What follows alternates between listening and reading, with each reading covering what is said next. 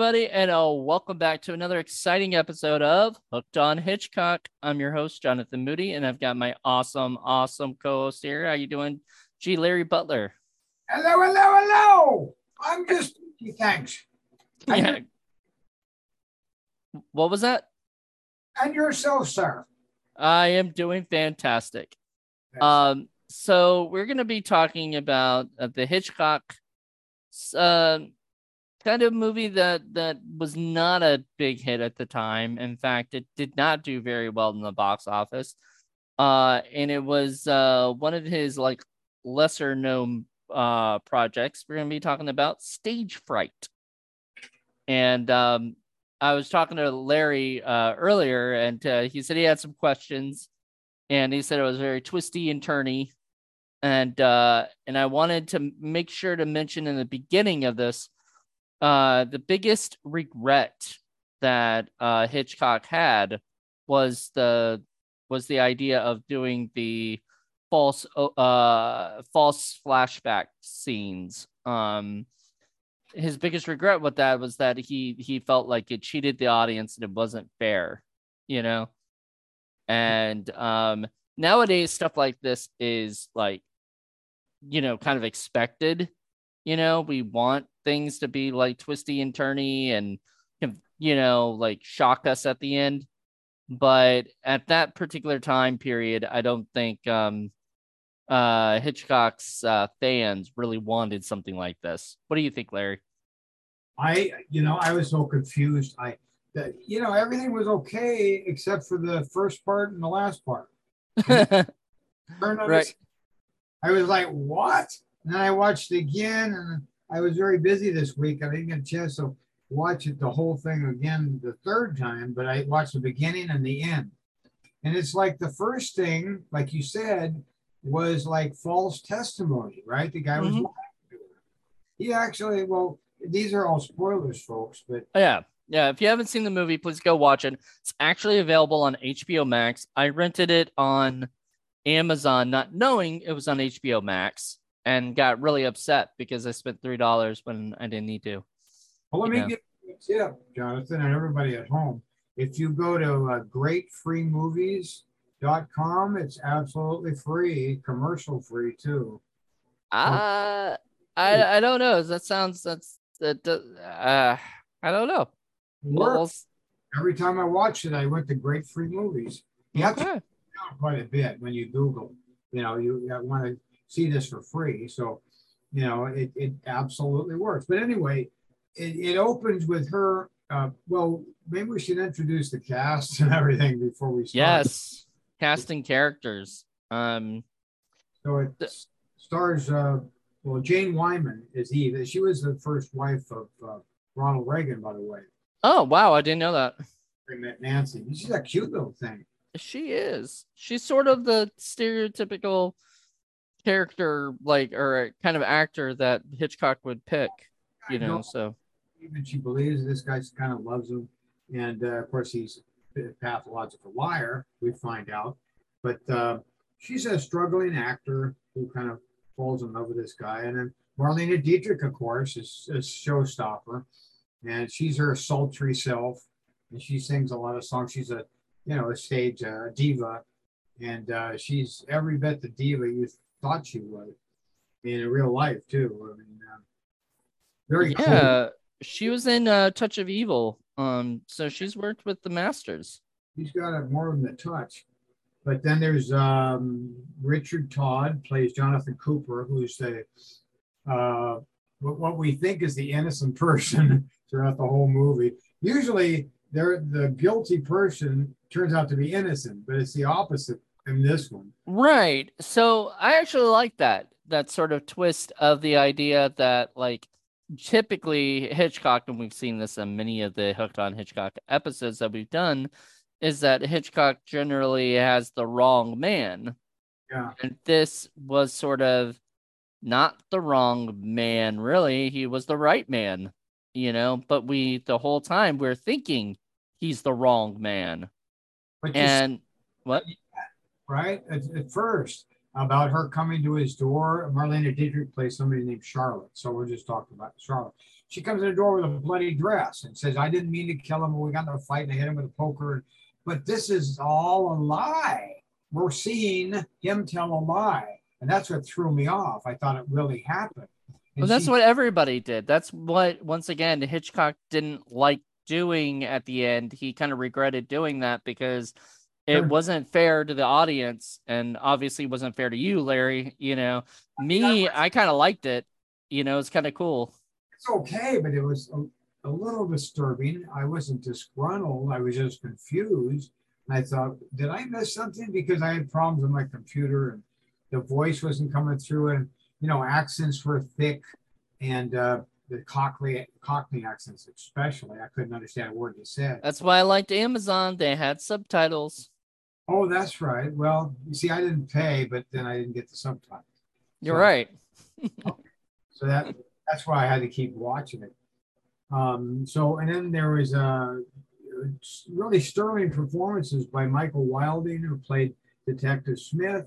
Alastair Sim played Eve's father, and Pat Hitchcock, I could not find her, played Chubby.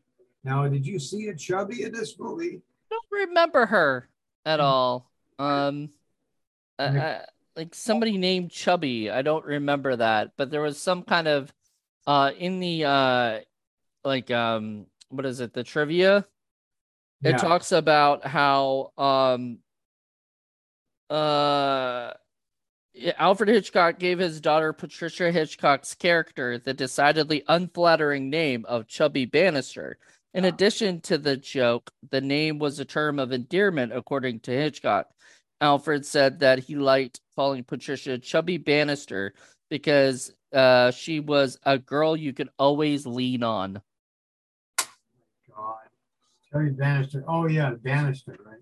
Chubby Bannister. Fall off the edge. Yep. Did you, by the way, did you see his cameo? I did, but it wasn't one of his best.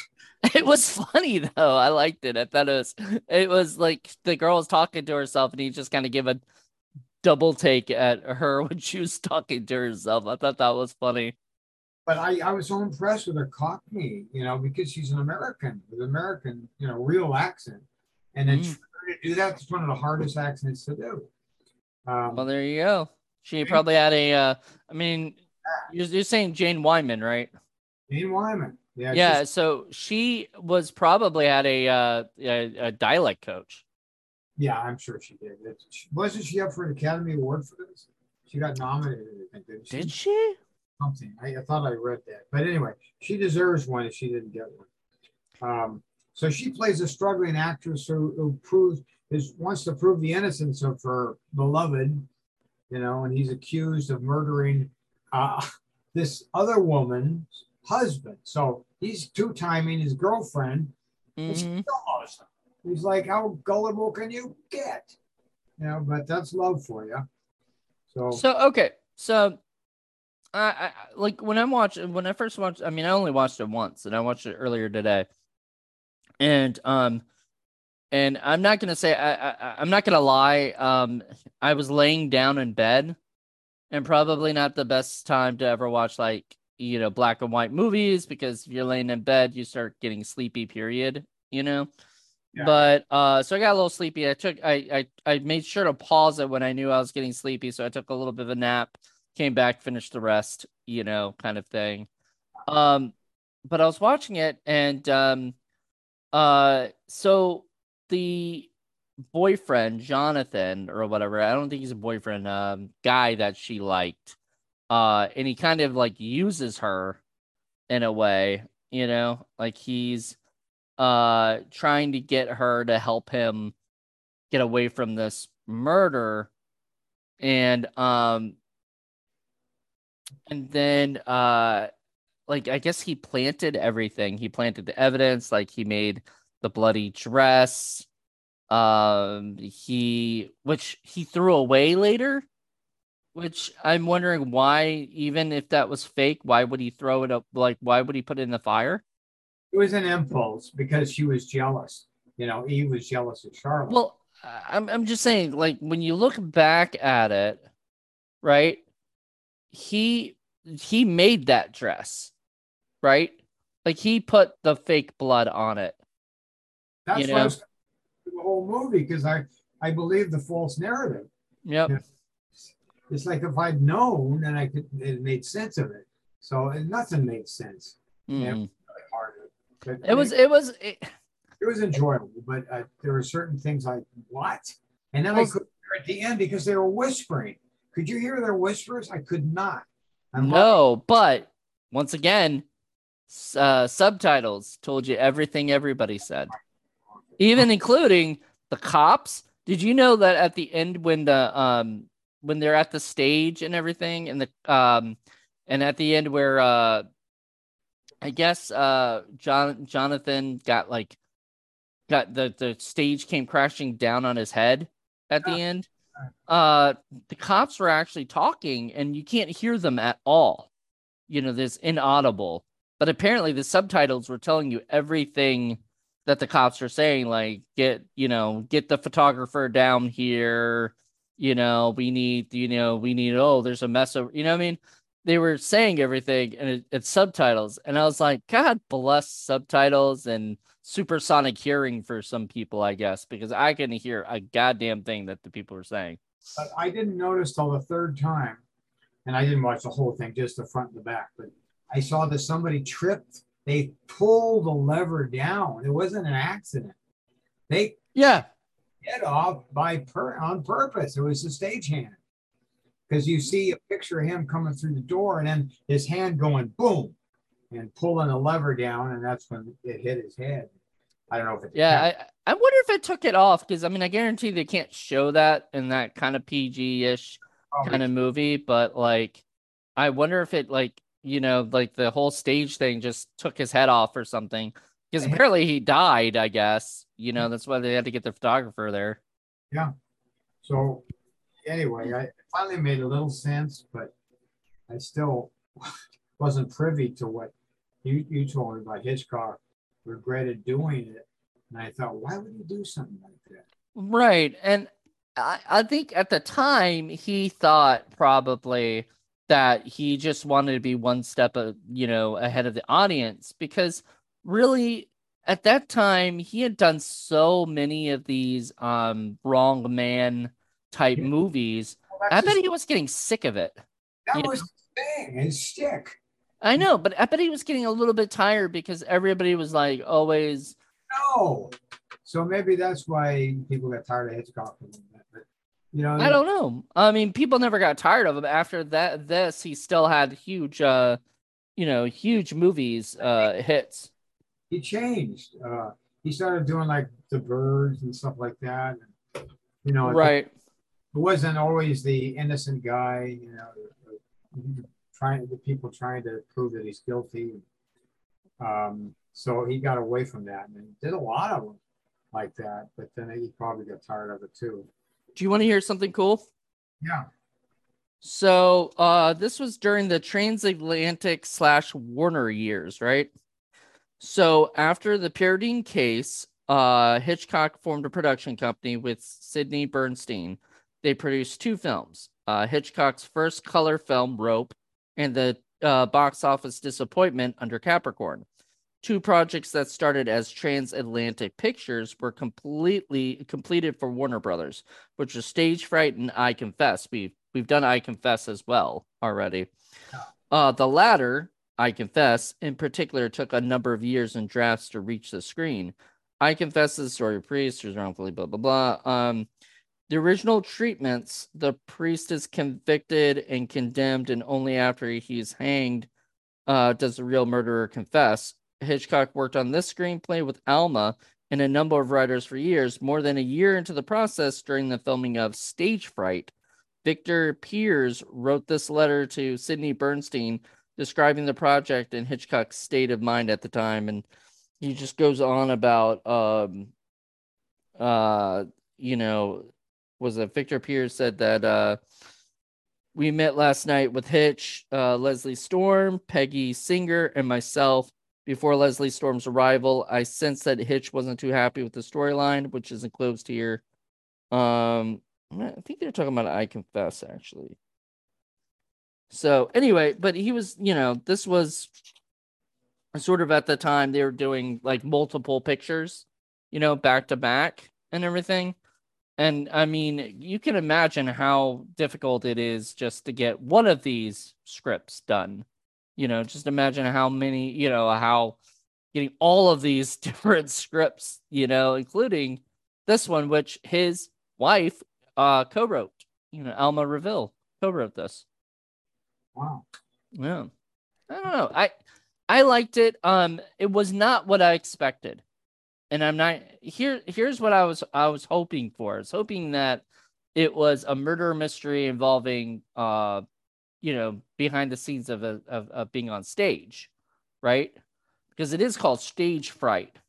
There really isn't that much of the stage being used as the background. It's more everywhere else, Right. But I mean, it's a double entendre, because it's a frightful situation that happens on the stage. So that's where he gets that. It's a fright. They're frightened of something that happened on the stage. But I love that. Who was your favorite character in the movie? That's a good question. I sort of, I mean, I kind of like Jane Wyman's character. Like I liked Eve. I like that she had to kind of go incognito as the frumpy maid sort of thing, character. The maid, so she's very good with voices and this and that. And so she puts on her mother's glasses and can't see herself. She thinks the door is a mirror. That was kind of a comic bit. And then she rings a doorbell and tries to fool her mother that it's somebody else. And her mother says, "What are you doing out there? Get in here." And, that sort of thing. But she does that to learn more about the situation. She tries to go undercover and work for Charlotte to prove that she's guilty. Mm-hmm. She wants to get more information from Charlotte. And I think she's like hoping Charlotte's going to say something incriminating that she can use against her to the cop. But like, Charlotte's, not saying anything like that. Of course she's not going to. Like, who's going to just tell the maid, that she helped murder her husband or that she murdered her husband, especially we find out later she didn't, So then the maid, the real maid, the one that sees the person, we used to think that the guy that was framed, but now the guy that really murdered the husband comes out and she starts screaming. The maid's in the house, and then she wants money. She blackmails Eve and her father. And by the way, the favorite character is the Commodore, the Eve's father. Yeah, you like them a lot. I have a feeling like he seems like the type of character you'd like. I kind of identify with him. He has a morbid sense of humor. When the boyfriend's trying to hide in her house. Was that actor famous at all? The father? I think he was a little bit. Alistair Sim is his name. Actor. So Americans weren't too. He is famous. He was Ebenezer Scrooge in the Christmas Carol. Well, the Americans didn't know him very well. And so this is when Hitchcock went back after 22 years in America to do another movie, right? Mm-hmm. An English movie. So anyway, when the boyfriend's hiding in the house, he says, "If you want anything to read in bed, there's some murder mysteries in the room." Things like that, the drier English way, because he pretty much thought he was the murderer. And it seemed like he was right, actually. Mm-hmm. Anyway, I mean, the whole movie is full of twists and turns, and you think one thing and it's actually another.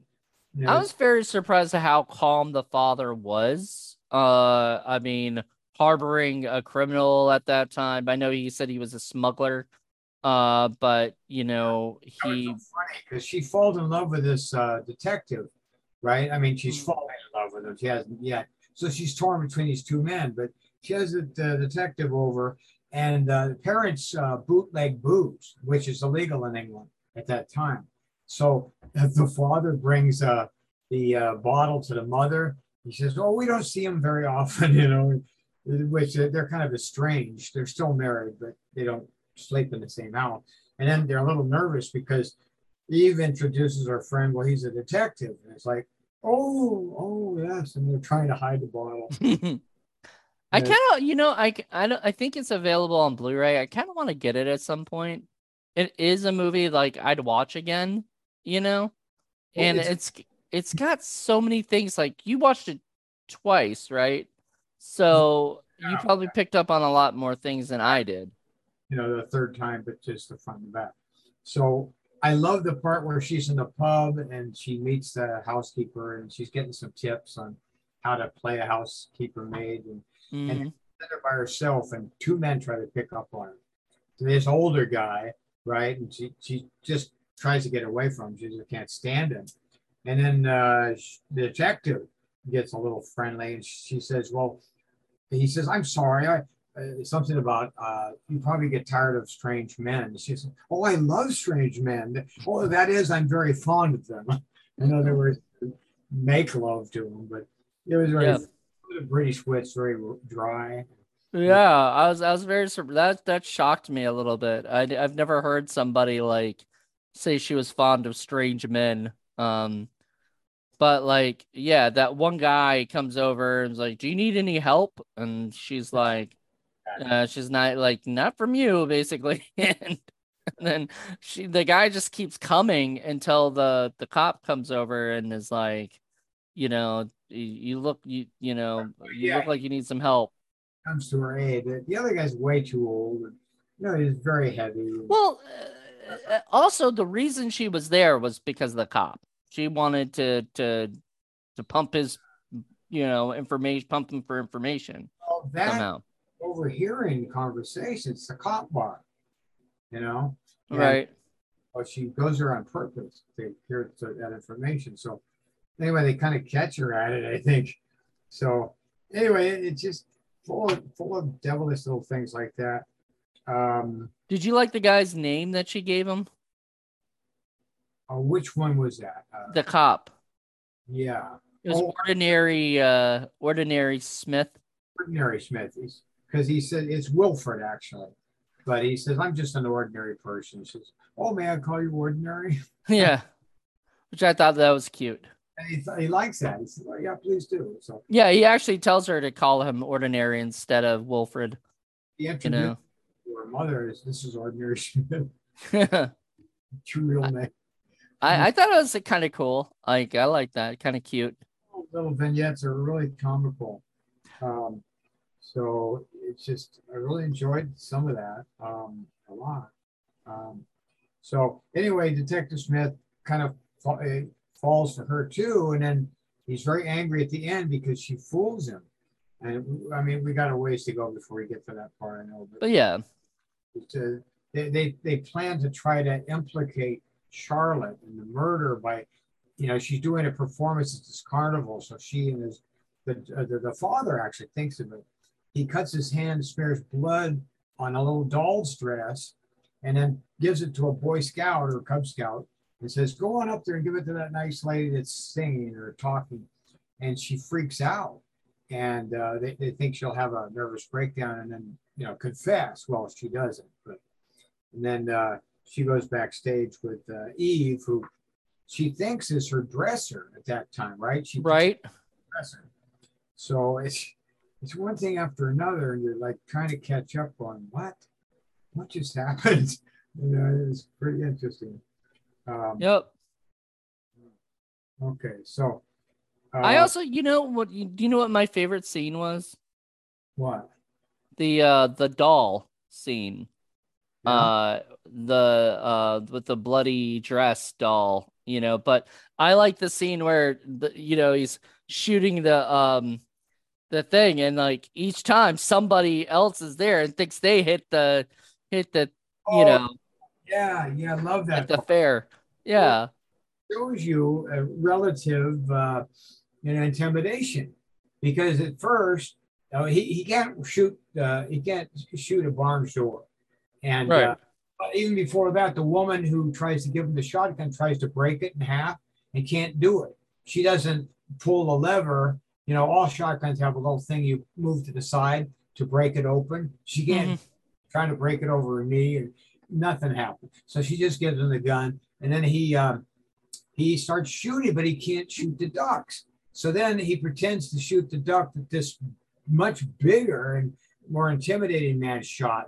And he says, "Well, that's my duck." He says, "I beg your pardon." He said, "I'm sorry, sir." And then he goes to a smaller man and he does the same thing to him, but the smaller man is weaker, and so he allows the intimidation to take place. So he claims the duck that he didn't shoot.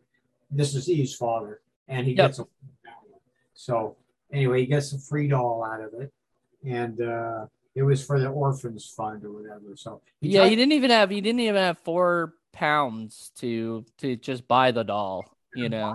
but because he gave 20 to the blackmailer, That's true. Actually, he gave 19, didn't he? I don't know, Because maybe. I believe he was short $1 or £1 or whatever, and the girl said that to him, like, you're short, and he's like, well, what do you want me to do? Run back home and grab another, and she says that she'll like expect him later. Yeah, she said, "You got to pay me by tomorrow." Yeah, by tomorrow, the blackmailer. To tell everything. So Yeah, it's like she was really, rough cookie. I So know she was a little bitch. I loved it. yeah. Um, Now that who was that? What was her name? Oh, I don't know. I don't know if I got that one. That wasn't Chubby, was it? I don't think so. She wouldn't have. I don't think she was ever that thin. Maybe she was. Was that Hitchcock's daughter? I don't know. Far away. Maybe so. No, I don't think it is because I think that was so. Remember, she had to use a name, Dorothy or Dottie or something. What was her what was the name that that Eve used? I'm not sure. I don't have access to it. But the Nellie Good, I believe, was the girl. Oh, she was so smug, because she was a big star witness. She went to a nobody just cleaning houses to, now I'm somebody, and got real cocky about it. So, not a very likable character. Nope. Anyway, so she played a good foil to Eve's naivete. Um, oh, God, there's just so much to talk about here. I want to do it in order, but we're all over the place. So, anyway, we're finding out that maybe there's something more to the story than Charlotte killing this guy and framing her boyfriend. So he might be more involved than we think. So the detectives are chasing him all over town. He runs out the front door. He lets the detectives in right at the front of the movie and said, "Come on in." And then he runs out the door, and so they're chasing him. And one of them breaks the window and tries to stop him, but he takes off in the car. Mm-hmm. And later on, they chase him all over the theater, and he sure acts guilty. Why? I was thinking, why doesn't he just go to the cops and explain it to them? Okay. In every movie Hitchcock makes, if you just go and explain yourself, maybe they'll go easy on you. But no, they all. But of course, it makes an interesting story to have somebody chase or run for their lives. So anyway, he sure is throughout the whole movie. And he plays a good role. It's Jonathan Cooper is played by Richard Todd, who's the first husband of Liz Taylor, isn't it? Maybe, but hold on real quick though. I did find out that Nellie Good was the blackmailer. And because there's that scene where he walks up and the Commodore says, "Miss Livingston, I presume," and she says, "That's not my name." He goes, "No, no, no, no, it's Nellie Good, isn't it?" But what does a name matter after all? I could think of lots and lots of much more appropriate names for you. Yeah. And she says, "You and I could think of a few for you too. Who are you?" Right? And the only line I see from Chubby Bannister was about rehearsals. So I'm guessing she was part of the um acting stuff because she talks about rehearsals. Oh, If we want to be naughty or misbehave, something like that. Okay. So I don't remember much of the theater stuff, honestly. Um, because it was so small of a part of the movie. Yeah. Um, okay, so yeah, so you're saying that Richard Todd was maybe like the first Well, that was the name of her first husband, but I don't know if that's true or not. I mean, if that was the Richard. no, that wasn't him because he was married to Catherine Stewart Crawford Grant. Not sure who that is. She's not an actress or anything. And then he was also married to Virginia Mailer, which I'm wondering if she was related to Norman Mailer. That's what I'm thinking, but who knows? Does not say. She was the okay. I don't know. She was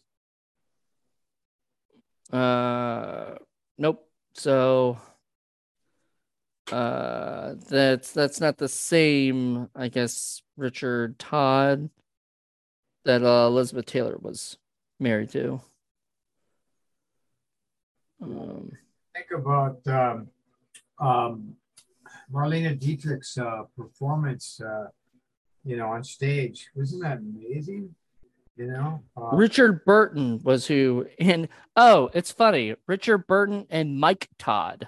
Those are the two people she was Elizabeth Taylor was married to. So maybe you just got the two names mixed up. yeah, Richard Burton. with the eight. Yeah.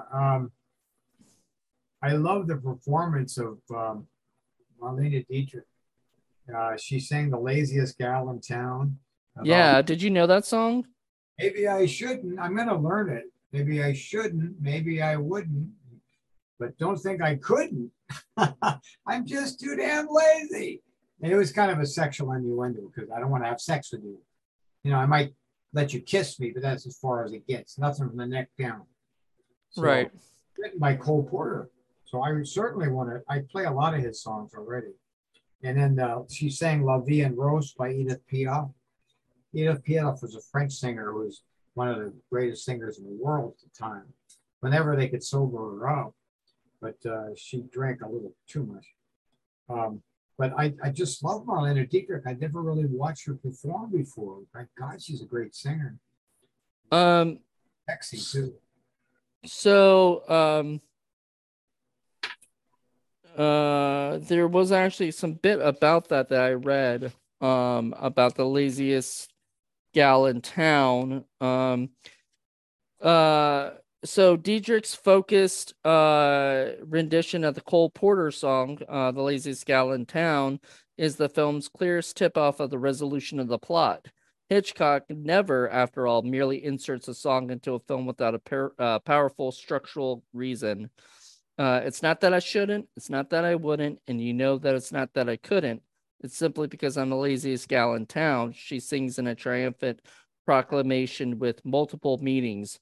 Our first thought about the lyrics is obvious, but later we realize they're also a pointed reference to what she did with Jonathan, exploiting his fanatical devotion to the extreme that he killed her husband. So, meaning that like she could have killed her husband, or she would have killed her husband, but she's just too lazy and she got him to do it instead. I didn't get the tie in there, but that's a great one. Yeah. I didn't either until I read that. And I was like, oh fuck. Like I didn't realize it. So that's I always love seeing that stuff because they like this book. By the way, if anyone's a Hitchcock fan, there's a real great book by Donald Spoto called The Art of Alfred Hitchcock. He's also done other books about Alfred Hitchcock, like the life of Alfred Hitchcock, the dark side of Alfred Hitchcock, that kind of stuff.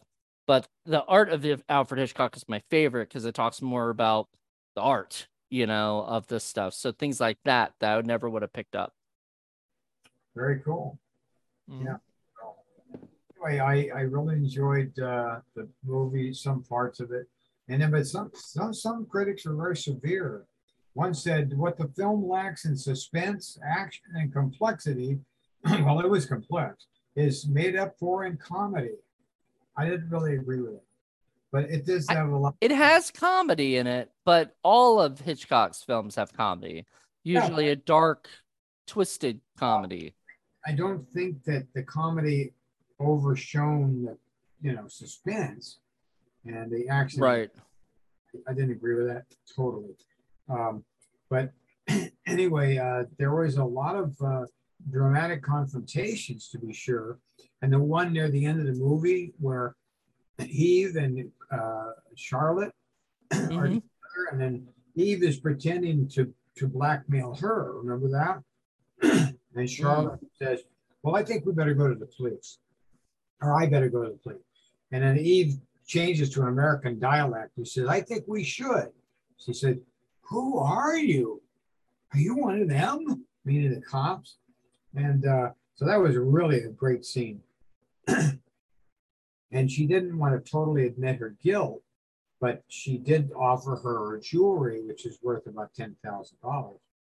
And so uh, then they record them. They had secretly recorded them by microphone to blast all over the theater, and somebody wrote it down. They didn't have a tape recorder, I guess, back then, but they did transcribe it into shorthand. So they had her dead to rights that she was actually an accessory. She blames it on her husband or on her boyfriend. But then we're still thinking she's the one who did it, right? She's the guilty one. But then the detectives think it's the guy, Jonathan. And then he starts running. They have his arms, and then he runs out the door and chases them all over the theater. And that's when they finally get him by the curtain. But you're like, what the hell is happening? First it's her, then it's him, then it's her, and I didn't know what to think. So it's good in that respect, but still, I feel a little tricked at the beginning. Yeah. Here's a couple other things that I found. So, Stage Fright garnered some adverse publicity upon its initial release due to the lying flashbacks seen near the beginning of the film. However, some film critics, including those of Cahiers de Cinema, see the flashback as simply being an illustration of one person's version of the events as recounted by the character whose voiceover we hear, which was presumably Hitchcock's intention. Hitchcock realized that the scene might be misinterpreted after seeing the film edited together, but it was too late to change. He would later maintain it was one of his greatest mistakes. Alternatively, modern filmmaker and Hitchcock devotee Richard Franklin described it as almost cutting edge mystery filmmaking. Okay. So, the other thing I found out, this is interesting. I think you'll like this. Um, Dietrich's costumes were designed by Christian Dior, and the production featured its original Porter, the Cole Porter song, Elysees gal. But her character is unable to finish it after being startled by the Boy Scout bringing a bloodstained doll to her. Kind of touched upon that. We'll talk about that a little bit more. Dietrich was allowed an unprecedented control of her shots by Hitchcock during the filming. When asked during the filming about working with the famously controlling and technically adept Dietrich, Hitchcock replied, "Everything is fine. Miss Dietrich has arranged the whole thing. She has told them exactly where to place the lights and how to photograph her." Later, he said of Dietrich, "Marlene was a professional star. She was also a professional cameraman, art director, editor, costume designer, hairdresser, makeup woman, composer, producer, and director." Wow. Even a little snide, backhanded, you know, things to somebody who obviously he couldn't control her, as and if Hitchcock can't control her, I'm surprised he worked with her. I guess he just, Yeah, did he? what? Did he ever do it again? Nope. He never did it again. I don't think. I've never heard them Like work together again. Lifeboat. Who is that? Another diva. Oh, God, I forgot her name. I know you're talking about. She was wonderful in it, just like Marlene was wonderful. Tallulah Bankhead. Oh, thank you. Another one, another diva.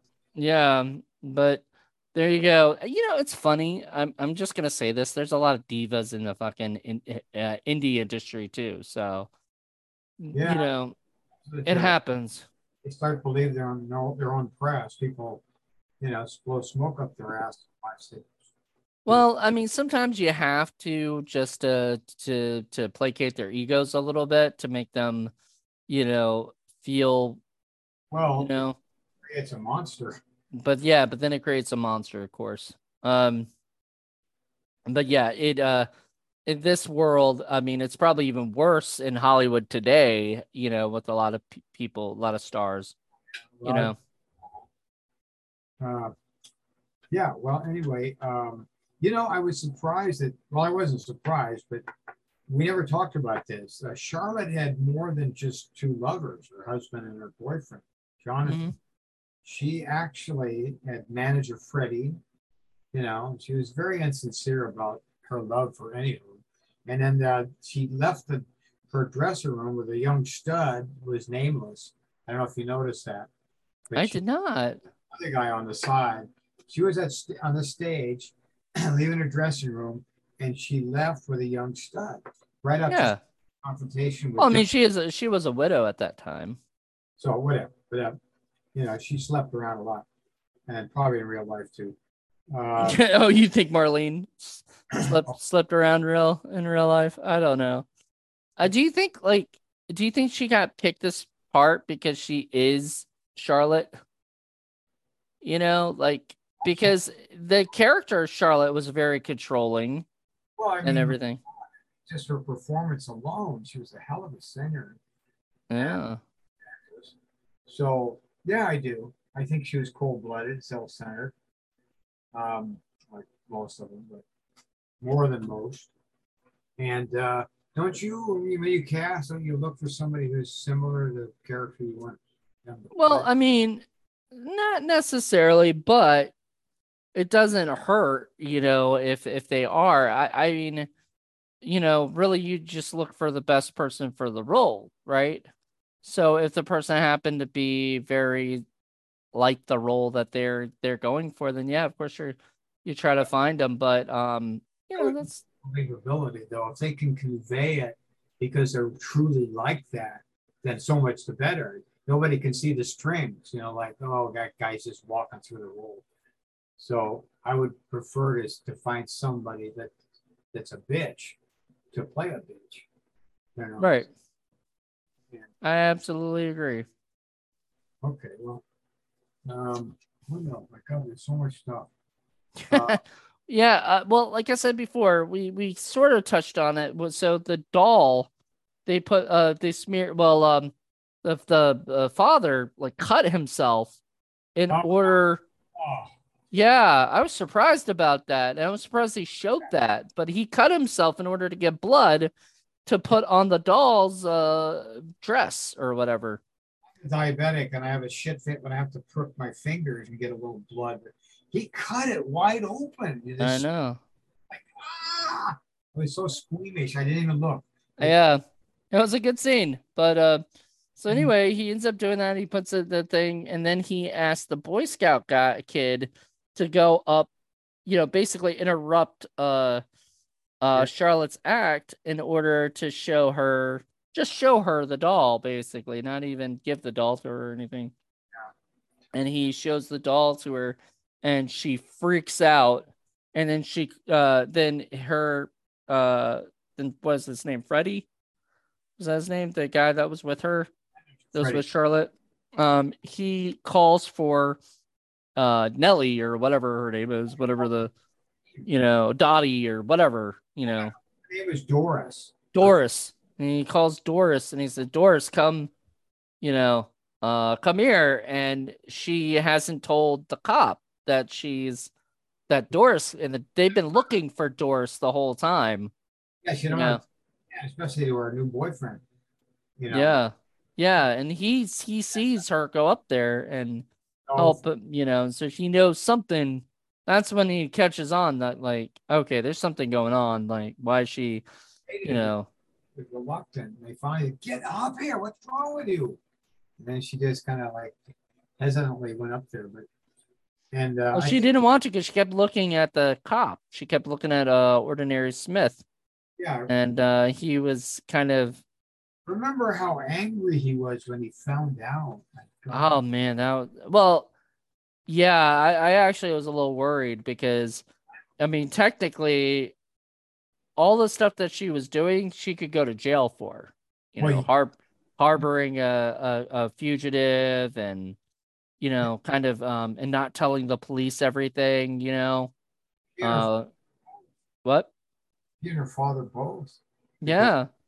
they were accepted. And he was, the cop is, Smith is so nice, he could have literally taken them to jail and said, they're gonna still get to the bottom of this, but you guys are not involved anymore. But instead, what do? They ask her to basically try to catch. Well, she Uh, up with that, but she he came up with that. That's true. love conquers all. I mean, there's a lot of times where emotion wins the day. Like if you catch somebody and they're guilty, but you love them, you're gonna let them slide. If you Hmm. don't love them, they're gonna get it. You know. So she goes and says, "I need to talk to you privately," to Charlotte. And Charlotte's like, I don't know what this is about, but all right, whatever. And goes in with her, and she tells her everything when she's got like the microphone on, so everybody heard exactly what was going on. And she thinks she can catch Charlotte in the lie or whatever, like catch her and make her tell the truth. And she does. Charlotte tells her everything, the truth. You know. She doesn't Uh, admit her guilt. She just says I'm an accessory, which happens to be the truth. Mm-hmm. But we don't know that. We We know, think she's still lying. we think she slid out of it. I'm like, wait a minute, she didn't tell the truth. She didn't Yeah. confess. So she's gonna lie till she dies. So she comes out. Eve comes out crying after. Remember? And her Mm-hmm. father's applauding like, yay! And she cries even more. So she's kind of embarrassed that she had to do that, I guess. But that's the first time I've seen somebody cry when you're applauding them. Yep, exactly. So, she is kind of one of the cops is asked to like basically watch her, and she asks him like, I guess everybody heard all of that. What does she say? She says, I'm in for it, aren't I? Or something like that. Yeah. Like I'm in for it, and she's like, "Yes, you are." And he's like, it was so funny because the guy was like the whole time was just like, kind of agreeing with her, like, "Yeah, you're in trouble," like you just admitted to being an accessory to murder. Which she brings up. Yeah, she's tough though. She asked him to light her cigarette. Uh-huh. That's And cool. and get her a seat, find her a seat and everything. So she can sit down. Like even when she's being arrested, she's still being a diva. Right. So I thought that was cute. And then so they bring in the guy, they find Jonathan, they lured him out and stuff by calling him, and then he left the place that he was at, that he was supposed to be like, safe at and everything, and the cops found him and arrested him. And I don't know why they brought him to the stage instead of just bringing him to the jail. Yeah, yeah. I there's something I And forgot. why didn't they have him in handcuffs at the time? Like that was the sloppiest arrest I've ever seen in a Hitchcock movie. Um, When I started to catch on, even though I couldn't hear it and I didn't have subtitles, they were in the stagecoach or something, right? yeah, And they end up going in the stage, hiding in the stagecoach. he confesses that like something like because I didn't understand all of it. I've done this before. I'm like, what? He said, I've Right. killed people. And then Yes. he start to clench like he's going to strangle her. and then she puts her hands over him, and they, to lighten it and to calm him down, and she pushes the hands down, so he doesn't. Okay, so I'll talk about that. So what happens is the other cops, the ordinary Smith guy or whatever, he's like, wherever you are, be careful with this guy. He's killed somebody before, and this isn't his first time, and that's when everything shifts. All the tone, his character shifts, and he agrees. Like he's right. And then he comes up with the idea that, wait a minute, I could kill again, and that would help my insanity plea, right? Mm-hmm. Right. And that's when she puts her hands on his hand and kind of calms him down and says, why don't we just sneak out of here and everything will be fine. We'll, my dad will help us get to the coast and, we'll be free. Right. And so he agrees and he goes and she pushes him over to where basically the pit of the stage is, and then slams the door shut and locks it so he can't come back in. He actually exit, but she encourages him to go first, killers go first. And so he goes out and then she slams and screams and then slams. I'm thinking. Well, no, yeah. Well, also she yells out that he's down there, so that, right? Do you remember that? Like he's banging on the door. She tricks him. That was an elaborate ruse. Mm-hmm. Well, it was good because he would have literally tried to kill her because at that particular time, I was like thinking to myself, okay, so if he's killed before and it was by accident, right? The first time he ever killed somebody apparently was an accident, so that's why he didn't go to like jail for it or whatever. This next time was on purpose. He literally killed the husband that, right? So he literally killed the husband. So his third time would seem like insanity. And that's what he was trying to get at, was like that if I killed you this time, I'm insane in order to kill you. And I thought that was a very interesting. Well, he's clearly unstable. I mean, he goes from love to hate in 2 seconds. Like he was his lover, and then but then he turned on her. He's unstable. Well, I mean, honestly, he's also probably worried that he's gonna go to jail. And when he's like worried he's gonna go to jail, he's gonna do whatever he can. Because if he's gonna be convicted for murder, he might as well kill somebody else. Is in his brain, Like if he's gonna go to jail for murder, he might as well go to jail for 2 murders, 3 murders, whatever. It doesn't matter because I don't think I could have done that. Well, I don't think I could kill anyone, like at all. I feel bad when my dog falls on the ground. Dogs. What about that line? She talks to she talks to the cop. Charlotte. She says, "You like dogs?" He says, "Yeah, I like dogs, but you don't like all dogs, do you?" I had a dog once that bit me, and I had him killed. Oh God, I was so mad at that line. I was so mad. I wanted her dead at that particular moment. I was like, I like, because like I don't care if a dog bites you, or whatever. You go and you bring it to the hound or whatever and say, I can't take this dog because it doesn't like me. You don't kill it. I bite a lot of dogs when they bite me first. So no, I'm joking, but I had a dog once that bit me in the eye, and it was what do you call it? The friendliest dog in the world. Oh, Lassie? Cocker Spaniel. Ah. Dogs, man, they're so lovable. But I was 4 years old. I pulled its ears. I was looking at it. It bit me in the eye. Almost took my eye out. I didn't. When I was young, I had a situation where a friend of mine's, like a neighbor of mine who I knew, told his dog, which was it wasn't a pit bull or bulldog. But it looked like one of those. I forgot what they're called. But he told the dog to sick me, right?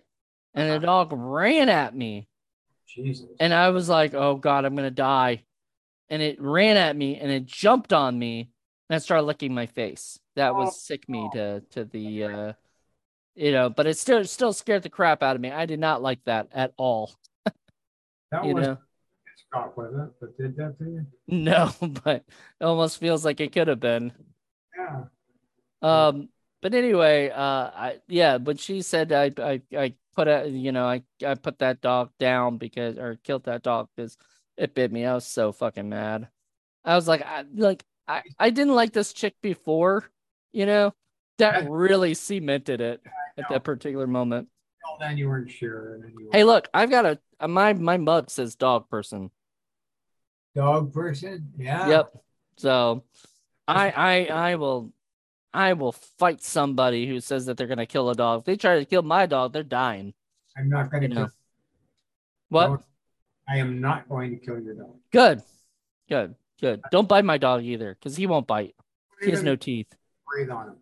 But yeah, I don't have dogs, but I like dogs, but I don't try to touch them either because I've been snapped at and bit a few times.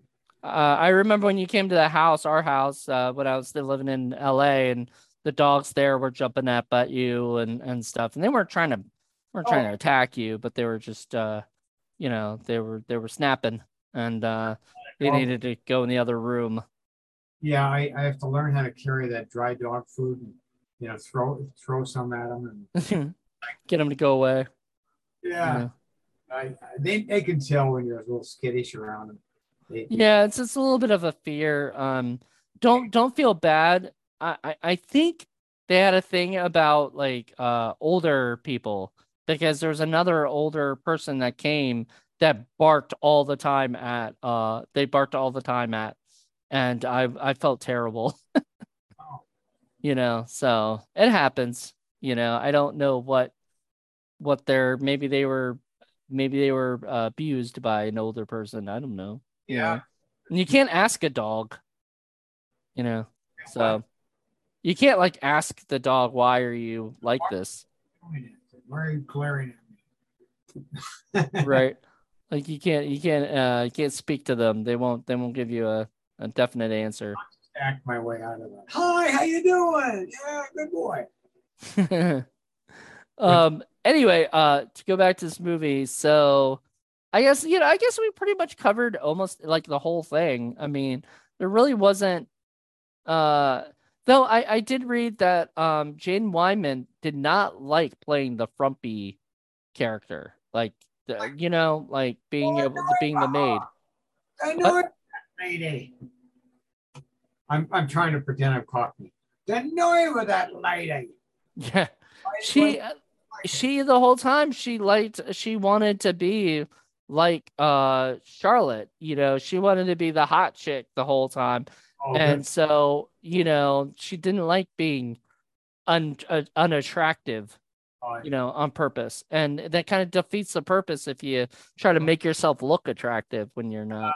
That wouldn't have worked. She's too cute. You're right. Old and domineering. Dietrich had that nailed. She was perfect for the role.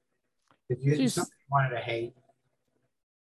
So you said that Jane Wyman was the first like the first wife of Ronald Reagan?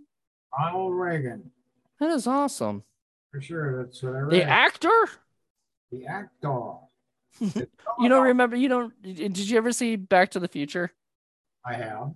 When he's like, who's the president in 1980 whatever, and he goes, it's Ronald Reagan. He goes, Ronald Reagan, the actor? It's like, who's vice president? Jerry Lewis? It should have been. That would have been great. That was a great combo. Yeah. I'd be down with that. Who was that? I don't even remember who the vice president was. Fake sincerity, you got it made. And I guess he did. Well, they had 3 children together. Jane Wyman and Ronald Reagan. How did that ever happen? I don't know, but they were married for a while Yeah, before he married Nancy. So, yeah, Ronald and Jane had a daughter, Christine, who was born June 26, 1947. Ooh, and lived only 9 hours. oh, well, that, That sucks. yeah. Um, let's see. Um, I'm trying to see the other children. Oh, he has a son who's a ballerina or something, or a ballet. Um, He was a dancer. okay, so while being under contract at Warner Brothers, she first met Ronald Reagan on the set of Brother Rat in 1938.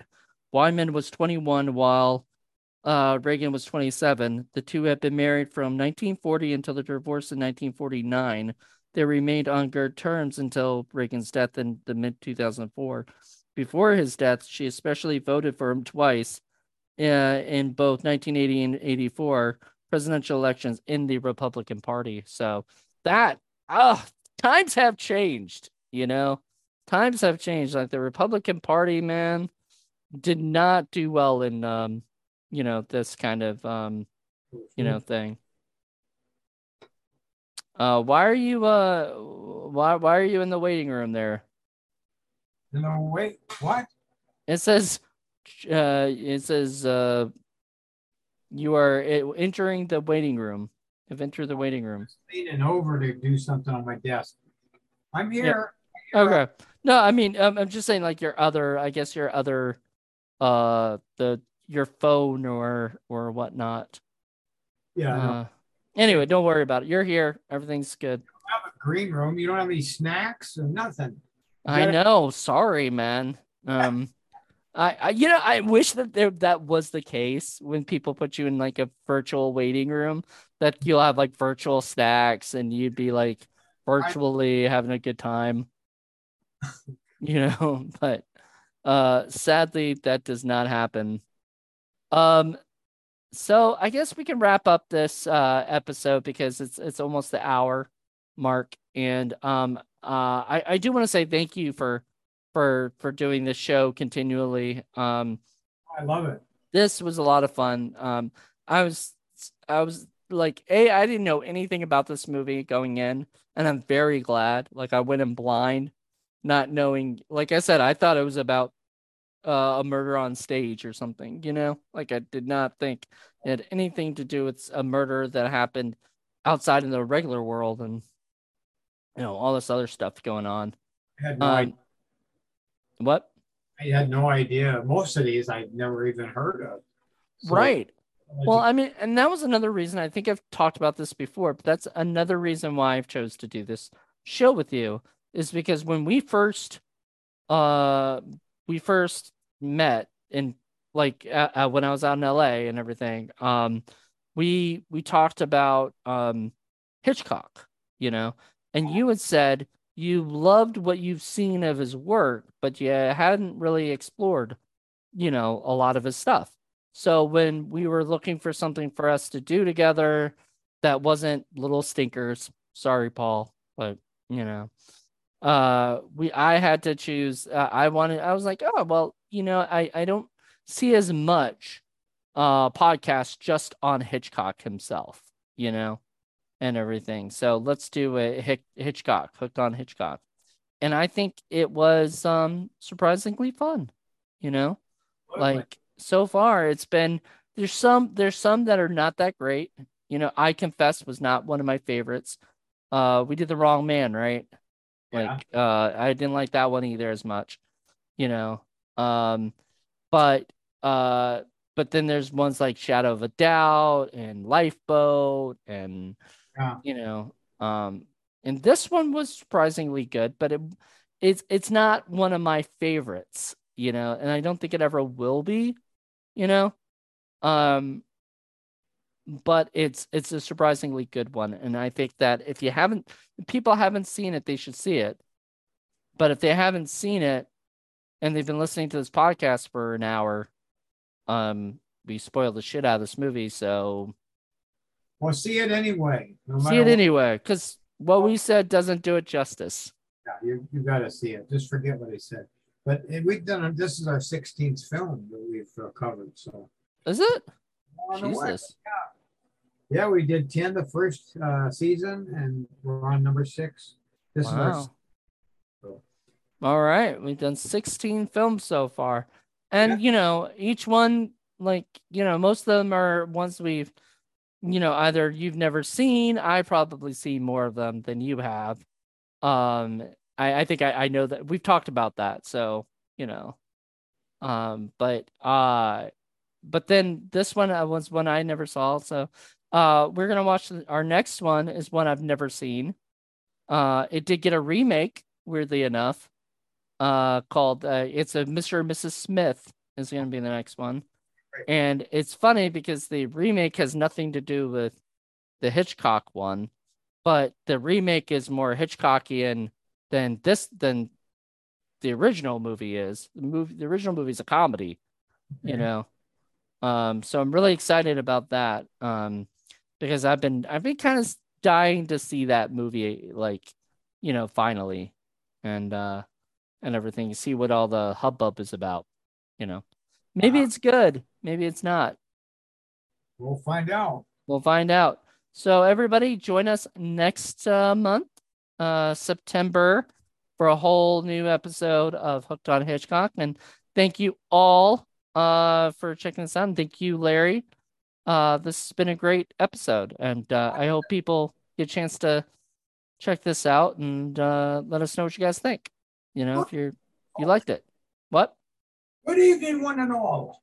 Good evening. Bye, everybody. Hally ho.